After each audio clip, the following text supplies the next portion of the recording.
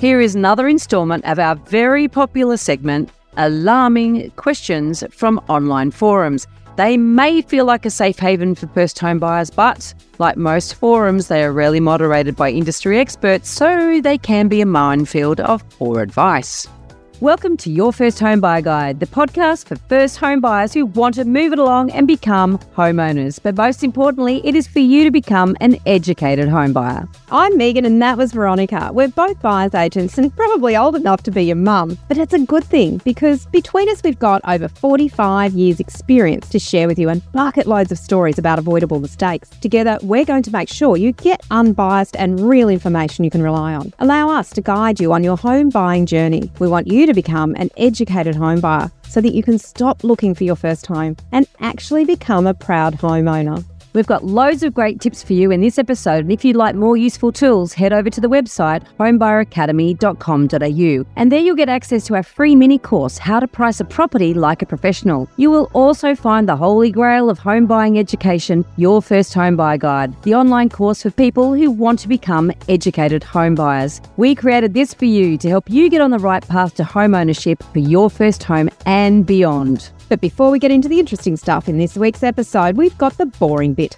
the disclaimer. You of course know that nothing in this podcast is to be taken as personal advice. We always recommend getting the advice of an expert in their field who takes the time to understand your personal situation. We've done our very best to ensure that the content is correct at the time of recording. Things change rapidly, so always check with the relevant government authority and your trusted advisors to get the most up-to-date information.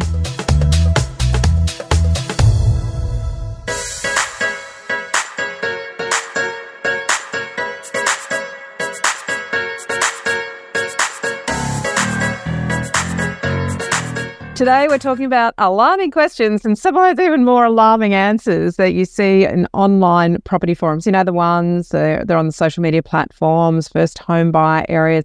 Some of them are really great, but, you know, these are the ones that pique our interest for their either absurdity of question or absurdity of answer. Yes, but before we get to that, Megan has in the video background behind her, looking, I'm not sure if it's stunning. It's stunning, It does Veronica. look stunning, but it also looks a little bit photoshopped. It looks a little bit too perfect. It is not. So this home recently sold. So we're talking about late 2023.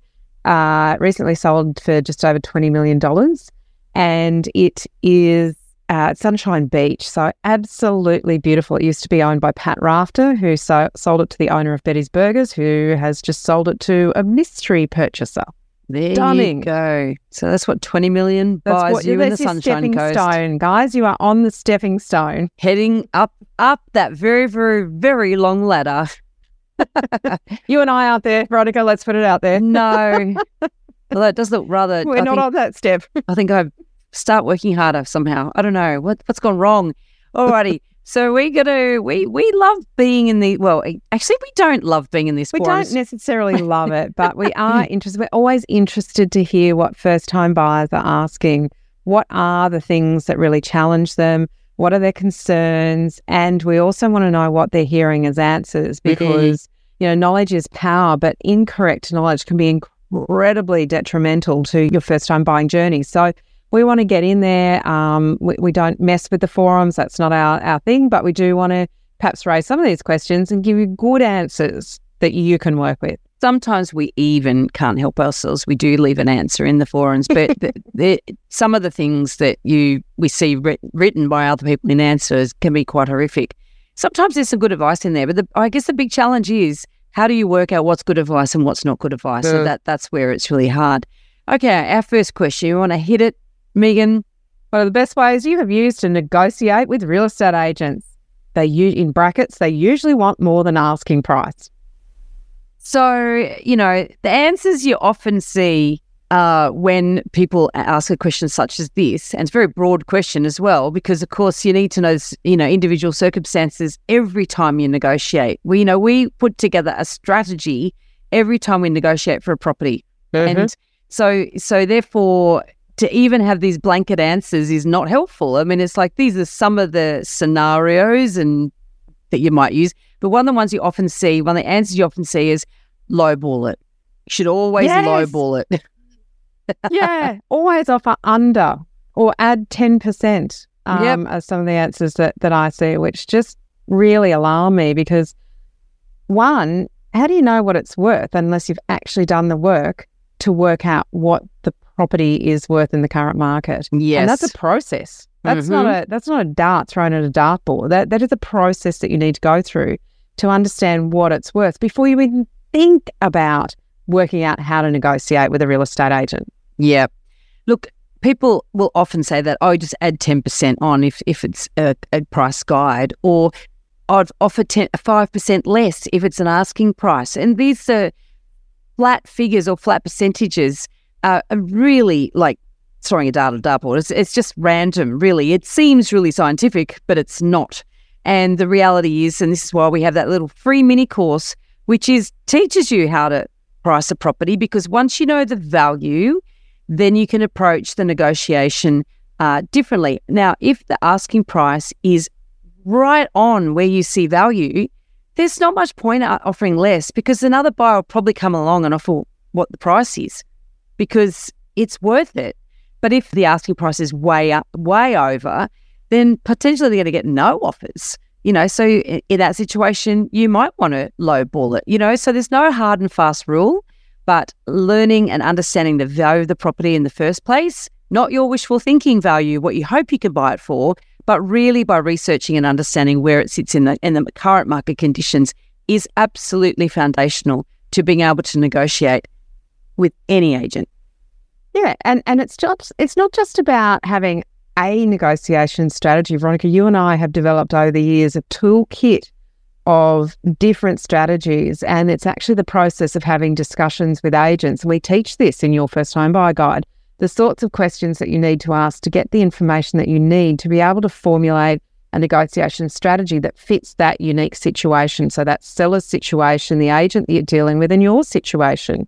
Also, the method of sale comes into it. So it's such a much bigger picture than just what are some of the best ways to do this. Yeah. Some of the other answers I saw in there that, again, really alarming were put your offer in and tell them that's it, no more, and you have to accept it by 4 o'clock this afternoon.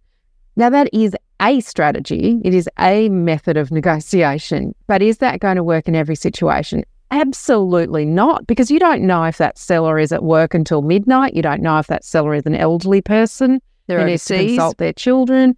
There's all of these other circumstances and situations you have to understand before you even think about how you're going to make an offer or do a negotiation. So if you really want to know the best way to negotiate with real estate agents, you need to do our course, because that is in module, I'm looking on the wall because that's where I have it, module 9. So it's I've got to move mine so I can see it. Probably there are 10 steps in this process, right? And you have to do a lot of work before you get up to the 9th step, which is negotiating with the agent.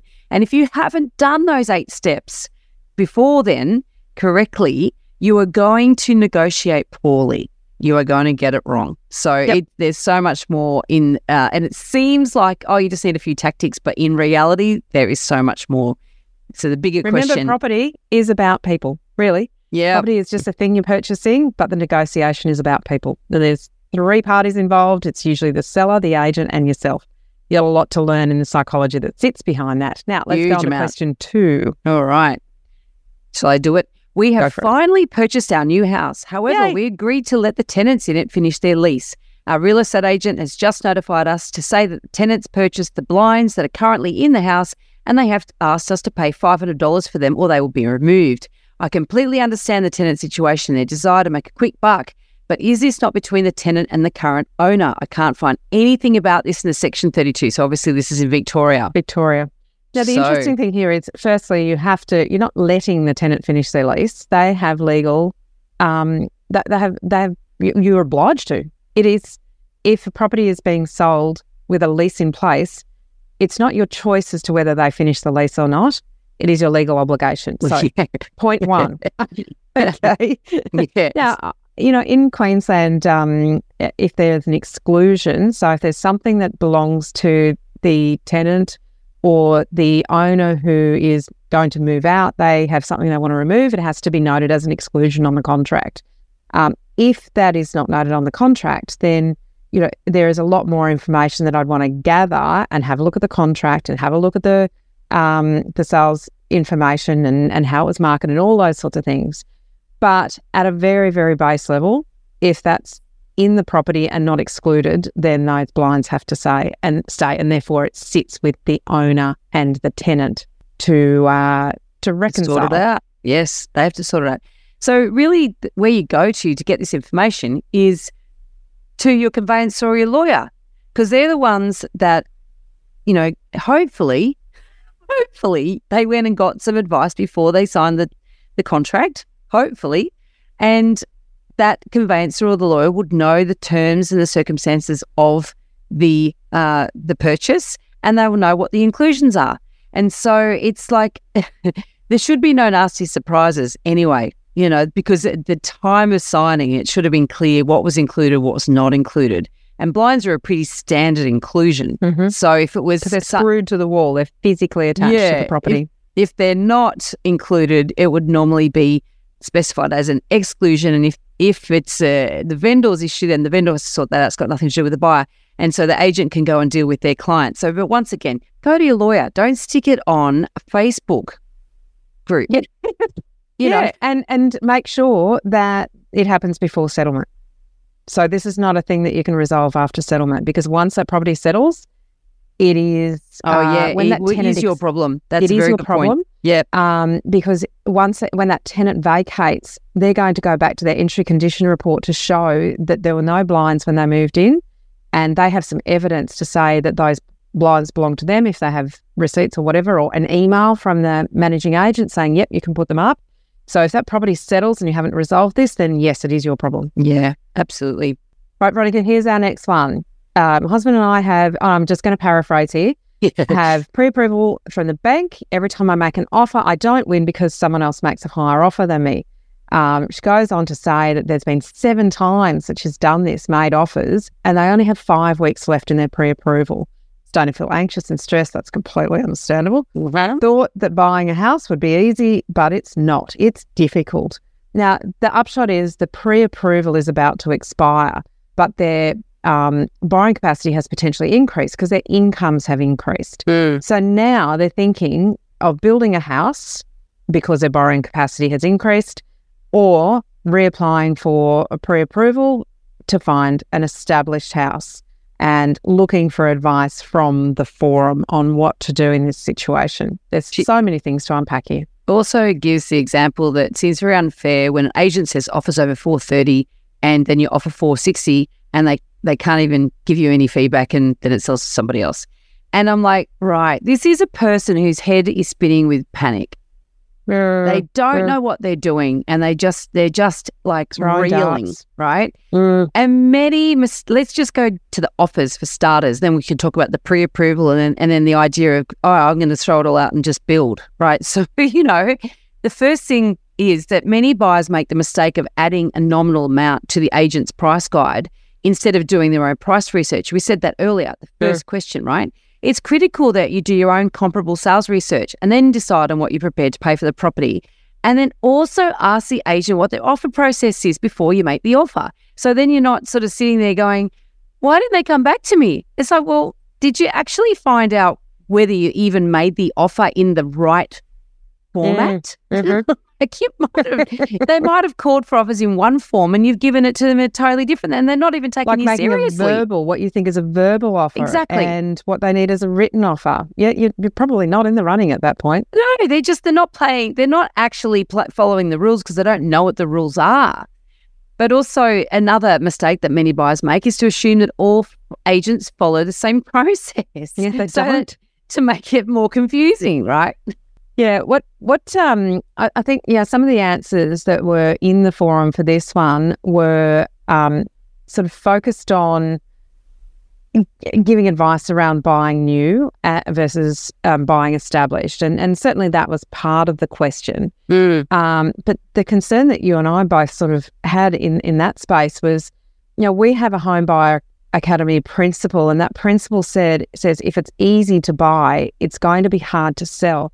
Now, what that really means is these people are in a competitive market, obviously. There seems to be multiple offers on properties, which tells you that that's probably still in a rising cycle of the market.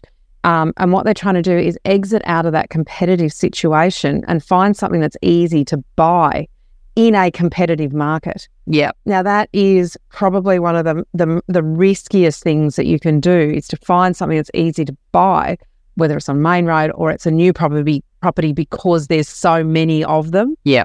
If it's easy to buy in a competitive market, it is going to be so hard to sell and most likely not experience the kind of capital growth that you would get from these properties that are highly sought after. Exactly right. So it is a really common thing that people, when they find it more difficult than they anticipated, they go that easy path. I know that must be the solution. And so it's compelling because it feels easier. Dangerous. Yes, exactly right. And, immediately you'll feel relief. But after maybe 5 or 10 years, it's going to dawn on you, why is my house not going up in value? And the other thing too is rushing to try to buy before a pre-approval. There's a lot in this. They reckon they can probably get more if they reapply anyway. So there's one reason not to rush, but the reason to talk to your broker too. Well, that too, absolutely. But you sort of got this sense that they are still rushing because they don't want to lose the pre-approval. In which case, we know and we've seen it. People have then dived in and bought something wildly inappropriate just to sort of give them that immediate rush of relief that can be very, very short-lived. So absolutely. And I guess rolling on from that, and it isn't part of the question, but of course we do talk about trying to fit yourself in to meet a grant. So whilst that's not part of it, we probably will talk about that with a different question. Yes. All right. Next question. Do you want to read it, or do you want me to read it? Our lawyer has just come back to us saying it appears 2 major renovations, carport enclosed and an extension of a rumpus room, may not have been approved by council. We have approved our lawyer to retrieve the records from local council. Well done. Good work. But there's no guarantee records will be found. That's not unusual. What will we do if the renovations aren't approved? It's literally like half the house, and the extra space is why we are buying it. Anyone been in a similar situation with additions or renovations being legally done on a residence you're looking to purchase? I just want to point out, well done going to your lawyer. Well done doing that first. Yes, 100%. And the reality is this is very, very common. And we've had it come up in Campfire a number of times with some of our students, right? It happens all the time. It happens all the time in my business, probably yours as well. Absolutely. And you have to be very careful because, as these people say, the extra space is why they're buying it. And yet the risk, at worst case scenario, is that council at some stage may order a removal of unauthorised structures. Mm-hmm. So when we've had this happen with clients in our buyer's agency business, we have to be assured that the risk is not great and that we have discounted the price, so we're effectively not paying for the unapproved works. So we price a property as if they're not there, which has been hard if it's half the house. That's true. Another thing, though, you can call a duty planner at the local council and you can see what they will tell you. You could also pay a town planner for a consultation. But it's really, really important to know how big that risk is, and also what you could do to rectify it if you did end up buying the property. But also the fact is that sometimes those council records take 21 days to be released. And in that time, the agent could be putting a hell of a lot of pressure on you to complete the deal and just go ahead anyway. Yeah, so some of the risks, you talked about, Veronica, you mentioned some of the risks, and some of the risks are, if you purchase something like this, it may not be insurable. If there is an event that's caused, like an electrical fault in one of those unapproved structures, your entire structure may not be insurable. So you might be paying insurance on a whole thing that you actually haven't got insurance on because of a defect in an unapproved structure. Council could issue a show cause notice, as Veronica mentioned, and that may lead to you having to pull it down. Now, one of the things that you can do is talk to a certifier. And in some cases, if something has been built to code, so yes, there's a lot of unapproved structures, but some of them have been built reasonably well. And if you can get a builder and or a certifier in your time frame, in your conditional time frame or pre-purchase time frame, to have a look and see if retrospective certification is possible and how much that would cost, that means it may not be a showstopper. It may not be a reason not to buy that property if you're paying the right price, as Veronica said, for that addition not existing, as if it didn't exist, and the cost to do the retrospective certification and that it is able to be certified retrospectively still comes in within what that property would be worth if it had those structures as approved. It's a lot of ifs, and often you don't have the luxury of time to solve them. And so, I think that the other thing that I would say too is that in a slower market, we always talk about what's hard to buy, what's easy to buy. And buying a property that in the future, at some point of time, you need to upgrade, downsize, sell it for whatever reason, you want to be able to sell it and get the best possible price, attract the most buyers, and not be at the total mercy of market conditions. So if you buy a property that has unapproved works, let me tell you, in a seller's market, that's when buyers are at a disadvantage, right? Buyers will overlook stuff, but in a buyer's market, these things can become absolute showstoppers and you can get stuck with it. So you just have to be very, very aware of that. All right, our next question. Good advice. Your turn. All right. If you were a husband and wife, or husband and husband and wife, I'm going to put it out there, both on a pre-approved loan, can you contact real estate separately and put two different offers and hope for the best? The house doesn't have an exact figure and it's hard to know how much the owner wants and how much others have offered. It's in the 400s. You should have seen some of these answers, Veronica. Honestly, if they went ahead and did what some of the responses suggested, they would have been in deep trouble. For buying two houses. I mean, they would have bought. Well, not only that. Okay, so let's break it down. If you're putting an offer in, you have to state who the purchasers of the property are. Now, if you put an offer in, let's say in Queensland, you put an offer in writing, you have to put all of the purchase full names on that contract, that offer contract. So if you're going to put two in, you're going to put one in one name and one in the other, but you both want to be on the contract, you could be up for 2 lots of stamp duty to change the purchasing entity. Right. Twice, right? So some of the advice was, just make sure that just before settlement, you get the other name put on. It is not that simple. You actually have to rescind the contract, create a new contract, and the Office State Revenue could actually ping you for a second sale. Now, and this is where we often talk about how different things are state by state. New South Wales, that can't happen, right? But another flip side of this is that if you've got two people making different offers, the agent's going to think they've got more interest than they really have. What happens when the agent and the owner thinks they've got more interest than they really have? Well, their price expectations go up. If you're trying to manage the expectations of the owner or of the agent of both, and you're pretending there are two different buyers when there's really only one, I mean, you could play that game, but it might backfire. Yeah, really backfire. The other part of the question, we're going back to what we've talked about with the last two questions, was the house doesn't have an exact figure, so it's hard to know how much the owner wants and how much the others have offered. Do your price research, right, buddy?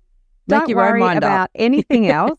Do your price research. Do it properly. Download the course. It's free. Work out what the property is worth.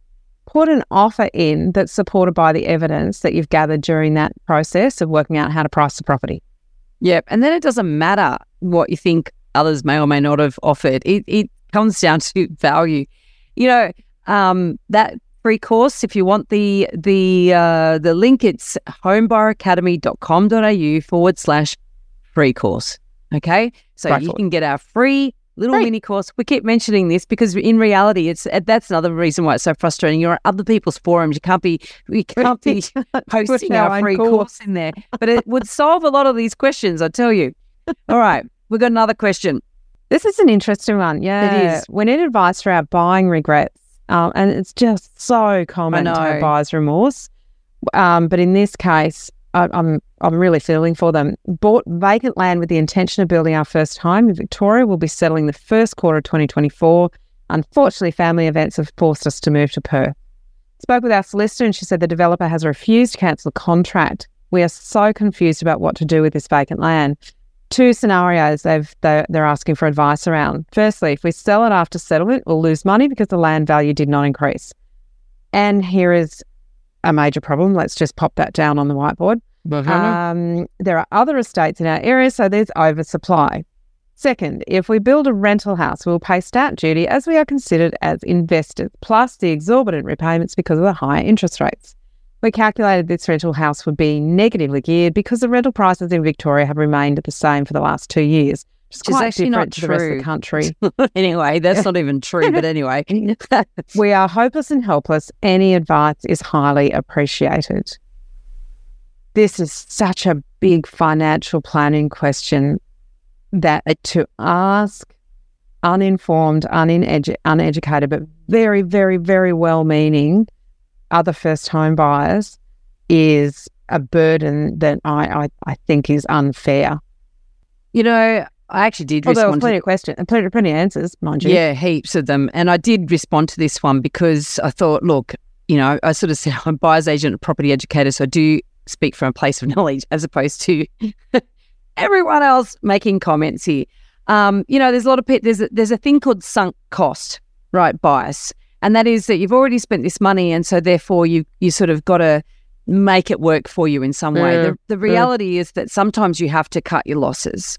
And what I had suggested in there is that I encourage them to calculate the potential loss that they would incur from selling upon settlement versus the potential bigger losses of committing to a build in an area of oversupply, which means that the land hasn't gone up in value since they bought it, then the house won't be going up in value either. Be going up in value. And the opportunity cost of having your capital and borrowing capacity tied up and not being able to buy a home when they move. Now, this is what I call a shit sandwich, right? You're going to have a shit sandwich. You choose white bread or brown bread, right? Either way, it's a shit sandwich.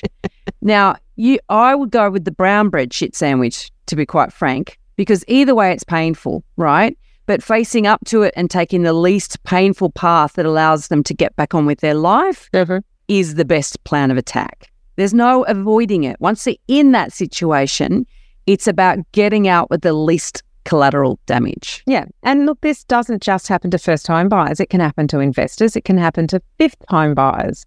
If you make a mistake, it is as brave and as important to unravel that mistake so that you can actually move forward rather than continuing to hold on to that mistake, hoping that the market will eventually give you some sort of feeling of success or achievement. It is better if it's not a good asset and it's not going to serve you in the way that you originally intended, which this was going to be their home, they were going to live in it. Circumstances have changed. Therefore, their view of what the decision that they made needs to change. And it needs to be the decision that helps these people move forward in whatever direction is right for them. And that is a big picture financial planning question.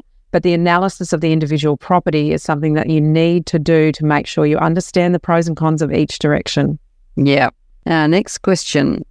Hi, everyone. We made an offer on a house. We had a building inspection yesterday and found out there's soil displacement under some of the house slab, which means there's a void under the slab and about 6 metres by 2 metres of the house slab is actually floating essentially and not sitting on compact ground. Does anyone have any advice?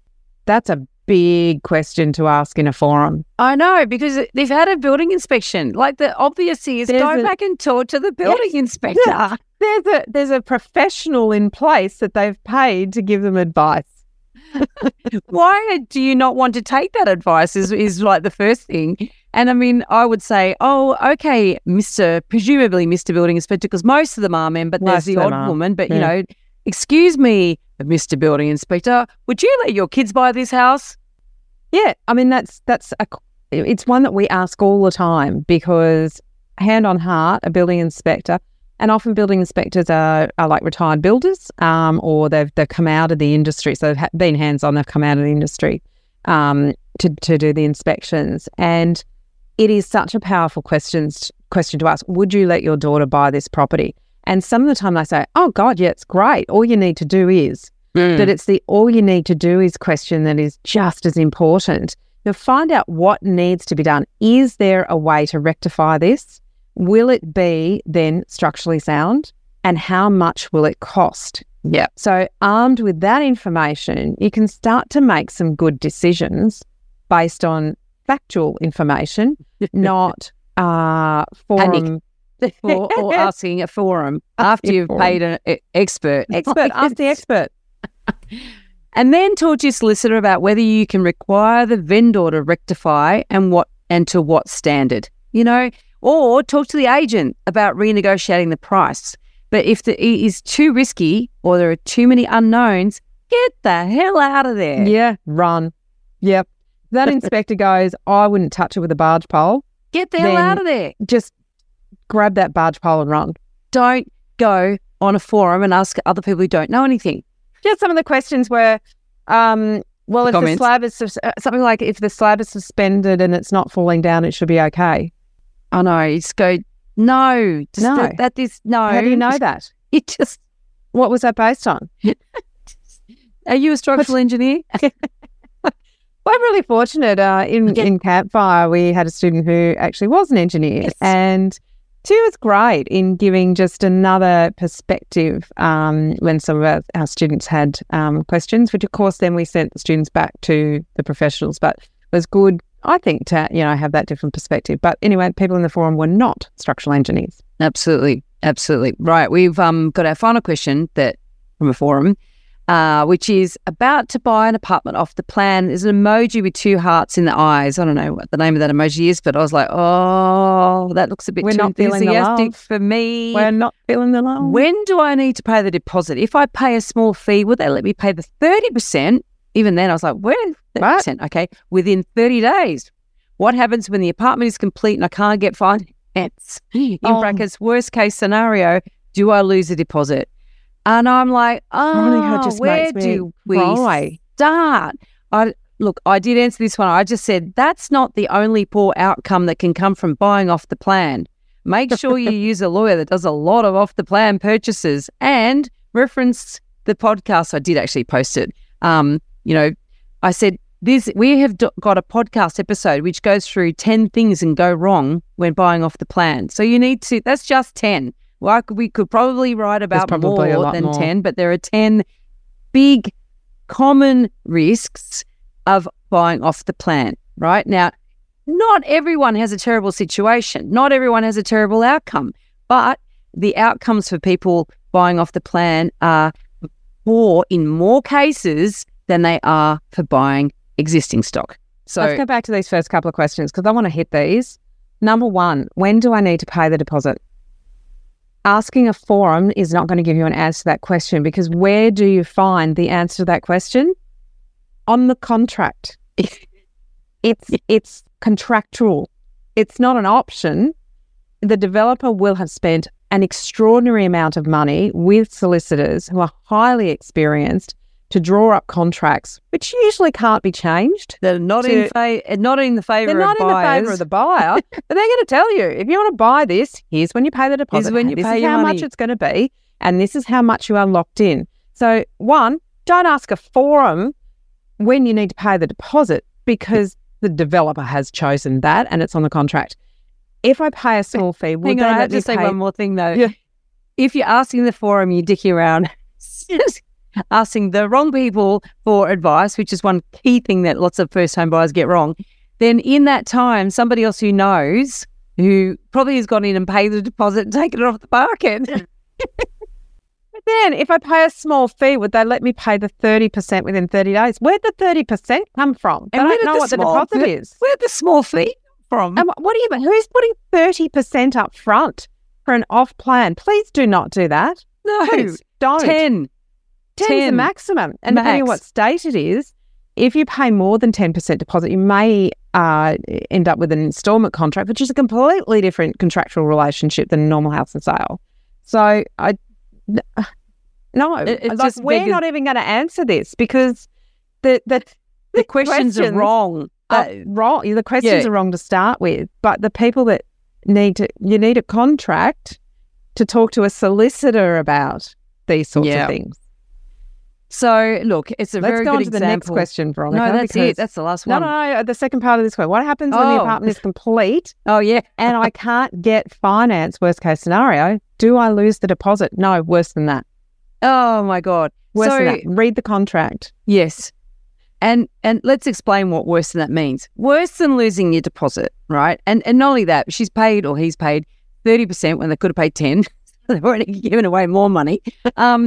Is that, so what happens, right? You can't settle on a property that you've committed to purchasing, right? So if you can't get your finance or whatever. Also, this is one of the big risks of buying off the plan, actually, in that, you know, if you do get a pre-approval, they last for 3 months. Well, most buildings take more than 3 months to complete. Yep. And so therefore, you don't know what the circumstances are going to be like down the track when that building is finally complete. Like the banks could change policy, interest rates will go up, your borrowing capacity could go down. People in 2 years.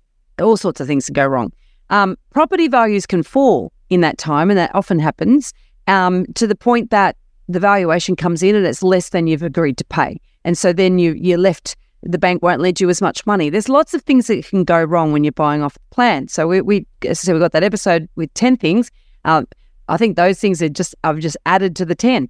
So there's a second but episode. If you get to the point, let's just forget the 30%. Let's just say they paid 10%. If you get to the point of settling on the property and you cannot get that finance, well, yes, say goodbye to the 10%. That's the first thing. The second thing is that the developer might come back to you and say, oh, well, you can't afford the 3-bedroom that you just made a deposit on, or 2-bedroom you put the deposit on. We've got this, you know, shitty 1-bedroom at the back of the block that faces the garbage room, and, you know, it's the one we couldn't sell, basically. We'll help you out of your dilemma so you don't lose your 10% deposit. If you want, you can buy that. But it's not only the 10% deposit, Veronica. I've just got to back up a little bit here. In some contracts, I haven't got to the point as if they totally they get out of it. I'm just saying that sometimes a developer will offer what looks like a lifeline, which is really just what's the opposite of life? Really a sinker. They're offering you, they're giving you a death chart, whatever. Throwing you an anvil. So that's right, exactly. They haven't thrown you the life ring. They've thrown you the anvil, and that is where you don't lose your 10%, but they'll let you buy the crappiest apartment, smaller than you need in the complex. And people think, oh, thank God I didn't lose my deposit. But another really poor outcome is if you can't complete, they sell it to somebody else for less money, and then they sue you for the difference. So you lose your deposit plus the difference between what you agreed to pay and what they ultimately did pay. And that has happened and does happen and can happen. Yep, absolutely. So it's not just a matter of losing a deposit. You actually can end up going through a legal process where the developer can either force a settlement, and you've got to work out how to get that money. And if you can't, and they have to remarket, they can potentially, depending on how the contract's written, again, get legal advice on this one, but they can go you for remarketing costs. The agent will be, if there's an agent or marketer involved, they will be entitled to 2 lots of commission, so they can go you for that. And any difference in the sale price from what you paid to what they actually get on resale. So it can be, and if they can't sell that, then you need to stump up somehow. So big risk. As Veronica said, your borrowing capacity. So I know of people whose borrowing capacity has gone down 30% since interest rates started going up. So if you committed to an off-plan purchase back in late 2020 and that didn't settle for 2 years, which is not an unreasonable time frame for a large apartment complex, borrowing capacity could have gone down by way more than what that property is worth today. So you might have negative equity and an inability to get the money to settle it.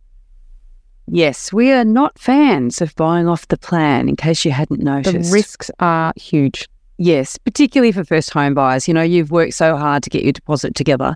To risk it all is awful. All right, a quick note. This course, that's your first home buyer guide, only costs $990, and you can get direct access to us to help guide you through your negotiations and through your decision making every week in Campfire, right? Now, we've just answered some questions here. And some of these are questions that similar to questions that are brought to us in Campfire every week. And we help our students to answer them so that you go forward and buy with a hell of a lot more confidence and being a hell of a lot more educated. Trust me, you will overpay by so much more than $1,000 if you don't know what you're doing. In this episode, we've only touched on a tiny part of the huge amount of things you need to know to become an educated first-time buyer. There is so much more for you to do. You can learn all of the steps in the right order and avoid all of the mistakes that others have made in our 10-step online course for first-time buyers. If you'd like to learn more about the right process and avoid making rookie errors, become an educated home buyer. Head over to the website, check out your first home buyer guide, the course that we have created for you. And don't forget to subscribe to the podcast so you won't miss an episode. And if you've liked what you've heard today, please give us an iTunes review. It helps other people find us. And of course, I know it's a bit cringy, but we're going to ask for 5 stars. Thank you. Thanks for joining us. We hope you found this really useful. And if you have, please share the love with others who you know are in the same boat. We'll be back next week with more priceless stuff.